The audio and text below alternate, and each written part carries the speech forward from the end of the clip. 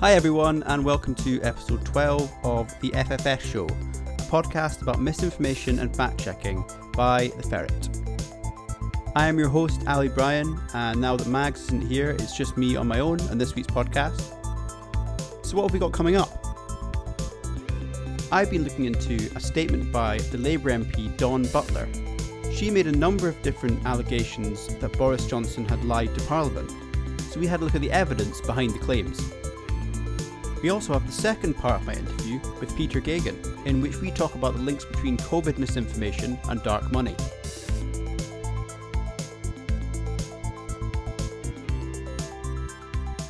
Dawn Butler made 5 statements which she claimed were lies by Boris Johnson. The first of which was about the economy. She said, "The Prime Minister says the economy has grown by 73%. It is not true." This comes from Boris Johnson answering a question at PMQs in January 2020. He said, quote, "The economy under this Conservative government has grown by 73%. We know that measuring the economy is quite a complex task, and there are different factors in play, but the most cited metric for economic growth is gross domestic product, or GDP. That's the total value of all the goods and services produced in a country. If we take it Conservative government in broad terms, we could say the Conservatives have been in power at Westminster since 2010. Between then and 2019, the last year before Johnson made the statement, GDP had increased by only 20%. So to reach the 73% growth figure he mentioned, we'd have to measure from 1993. So in this case, Dawn Butler was right to say that what Boris Johnson had said was false.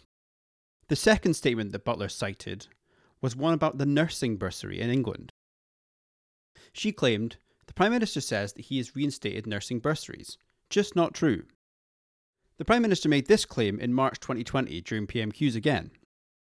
NHS nurses' bursaries in England were initially scrapped in 2017 as part of the Conservative government's austerity measures. Students who were previously on bursaries were then moved into the regular student loan system. In 2019, Boris Johnson's government announced a new payment to nursing students of at least £5,000 per year, with a maximum of £8,000 paid to eligible students. However, this doesn't really replicate the bursary that was in place, in which NHS student nurses were given a full bursary prior to the cut in 2017. And students will still get themselves into debt as part of the student loans repayment system. It's just they're getting a part of their fees paid for. Another part of Butler's claim was about Boris Johnson's statement on the track and trace COVID app. In June 2020, Johnson said, quote, "It would be great to have an app, but no country currently has a functioning track and trace app." Boris Johnson was wrong on this. At the time, there were a number of countries around the world who had functioning apps, including Australia, New Zealand, Norway, Singapore, and India. Next, Butler took the Prime Minister to task for his claims over funding for the NHS. She said, "The Prime Minister says that the Tories invested £34 billion in the NHS. Not true." Boris Johnson made this claim in June 2020. He said, quote, "The government are engaged in record investments in the NHS of £34 billion. He made this claim in Parliament and in interviews and promotional material, and it's pretty much correct if we're talking about cash terms. However, the figure that he cited does not account for inflation, so what's called the real terms amount is significantly lower. This is important as the amount that the NHS needs to operate at the same level increases as the cost of providing services increases.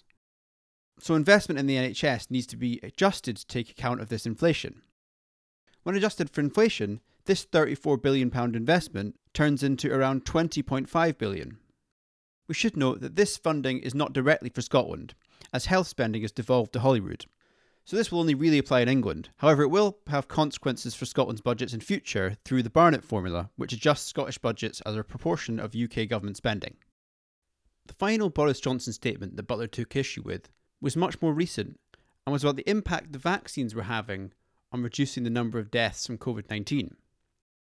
Johnson's statement came from PMQs on 7th of July 2021. He said, quote, "Scientists are also absolutely clear that we have severed the link between infection and serious disease and deaths.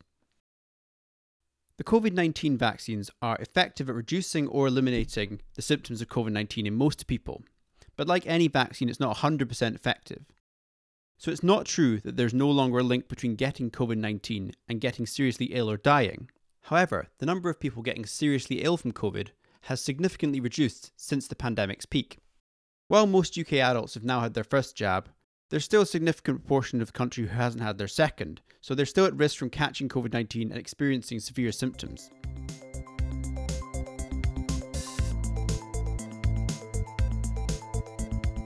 Join the Ferret for just £3 a month. Go to theferret.scot/subscribe. Now it's time for the second part of my interview with Open Democracy's Peter Geoghegan. We discussed the links between Trump, COVID-19, 5G and Brexit. It is very interesting to see in general how, Leave Remain started to map on to this anti-mask world. And I felt like there's, I think there was a lot of, it actually showed it doesn't take a huge amount of money, but also there's perverse incentives that go on as well, like the kind of grifting. Basically, you see the likes of David Icke then going further and further to the extreme because actually their mad ground has been taken by others, so they're pushing further, and that I think is one of the most kind of terrifying aspects of it. And there's certainly plenty of money to be made in it. I have no doubt. So it's a kind of unholy constellation of people who do believe the things they're saying, but are also then becoming financially incentivized to do it, and in which you don't need a huge amount of money to make a big difference, because often people are looking for this counter, they do take advantage of media's wanting for an alternative opinion, etc., etc., etc., even though, even no matter where that's coming from. So I think that, to me, and I think it's fed into a lot of where we are now. I think there's massive mistrust societally about where we are. We're now speaking almost 18 months into the pandemic, and, I think, or 15, 16, and I think there's a huge sense of like almost societal ennui about this, because we don't really know. And I think that information warfare side of it, I think, has been really, important and quite grim to see as well. Tires people out, isn't it? I think It's exhausting. Oh yeah, and people, it's fine for the likes of me and you who are well versed in these things and how to spot them, but for those who aren't, it's actually very difficult. How many times have any of us heard, "I saw it on Facebook"? Yeah, well, I think that's interesting with these things as well. You refer to people like David Icke. We talked about David Icke. I've interviewed David Gilbert, who writes about QAnon, and just the way that these things evolve. So conspiracy theorists, sort of, your David Ickes are committed conspiracy theorists who he'll jump on the next thing. So COVID-19 is great for him, as is QAnon is great for him. These are just things that you can connect to the previous thing, to connect to the previous thing. But what's really interesting, as you say, is how these things track with more mainstream political viewpoints. So it's the way that Trumpism is connected to QAnon, and then he sort of gives them legitimacy. QAnon is then connected to 5G, which is then connected to COVID, which is then connected, and then it connects to Vote Leave, and then you see how these things connect, and it's the kind of the public that are the victims. And I mean, people who are maybe susceptible to believing in certain conspiracy theories, then they're being played by these powerful interests who are marshalling people towards various cultural kind of endpoints. Yeah, and I think that's the thing, and they've got a bunch of different, and they don't. That's why I think the Brexit thing is really interesting to see this afterwards, because it's a similar process in some ways. It's not necessarily everyone sharing the same goal, but often sharing enough of an overlap in worldviews, enough of a Venn diagram, even though that Venn diagram can have very radically different aspects to it. And I think, and that's the thing. The enemy of my enemy becomes my friend.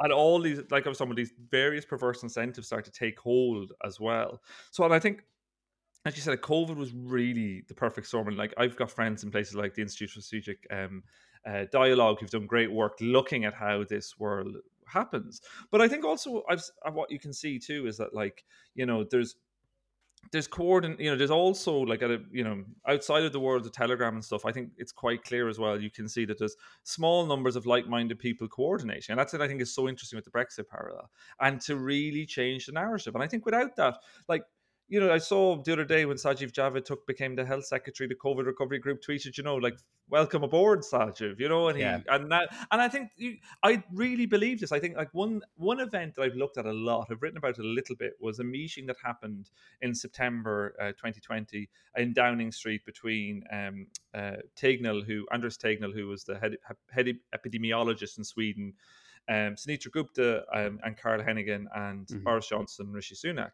And it was after that meeting we know that Boris Johnson decided not to lock down. And on the aftermath of that, that was which started a huge second wave that I think we've almost become inured to the sheer size and scale of. And he Yeah. was being told not to. And there's a very interesting question there, like how did these people get access to government? Who Yeah. decided these people? And I know from FOI, I cannot get a word out on this. It's all the formulation of government policy. It can't be released. And I think it's a really interesting. These are real in the same way as Brexit. Small people, small purposeful groups. It's actually the point of my entire book. Small purposeful groups with small amounts of money can change the world. Yeah.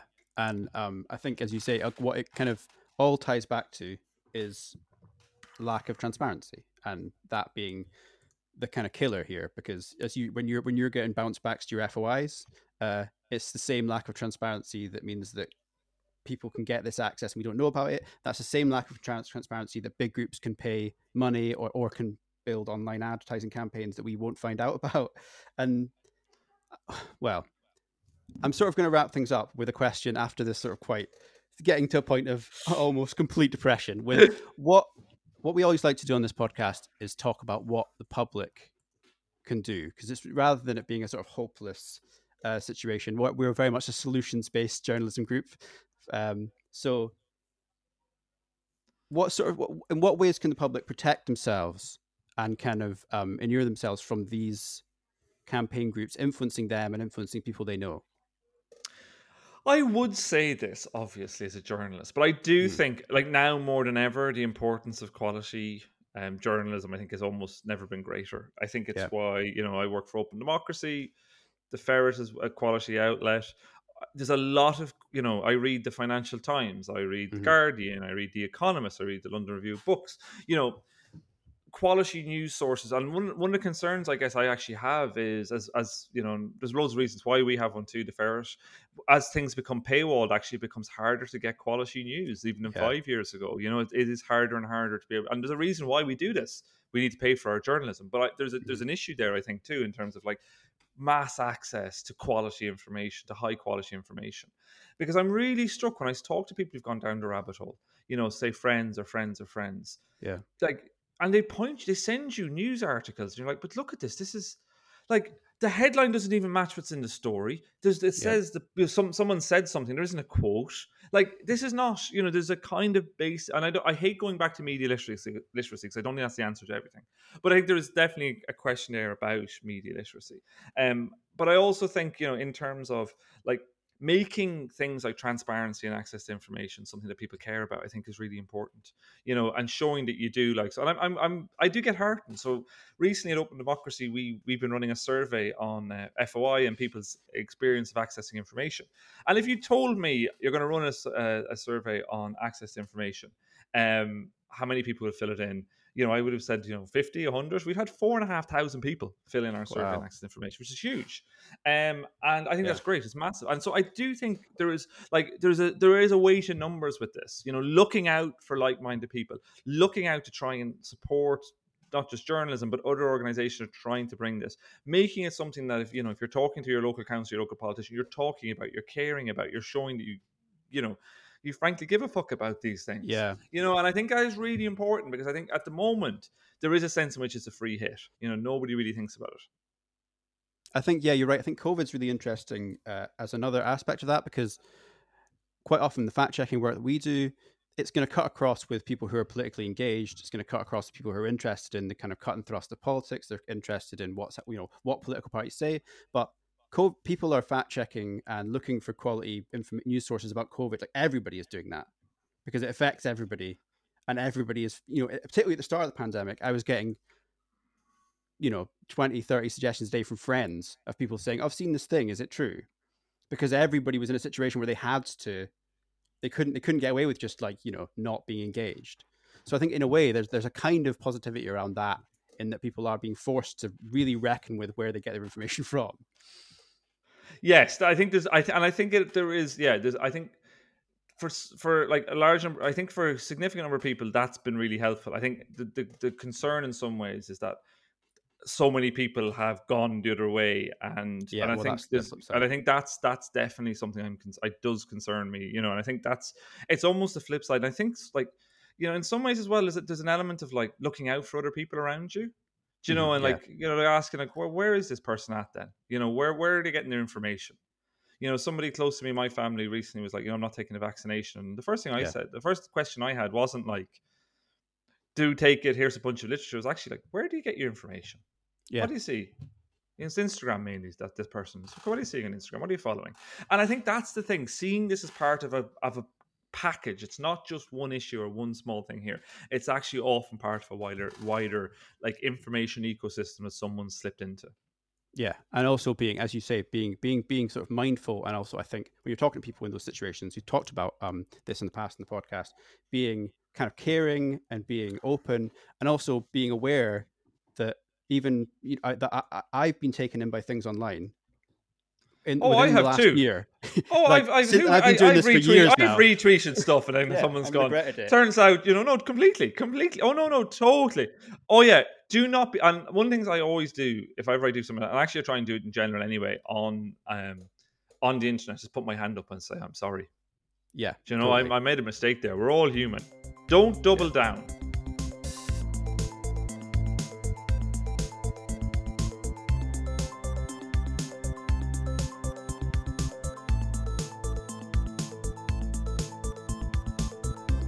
That's all for this week's podcast. Thanks everyone for listening, and thanks to Peter Geoghegan for his insights. Remember, if you want to get in touch about this podcast, you can. You can email us at factcheck@theferret.scot. You can get in touch by Twitter @ferretscot, or by searching for The Ferret on Facebook. We really appreciate your comments and the fact check suggestions you send in, so keep your eyes open for any dodgy claims, and I'll see you next time.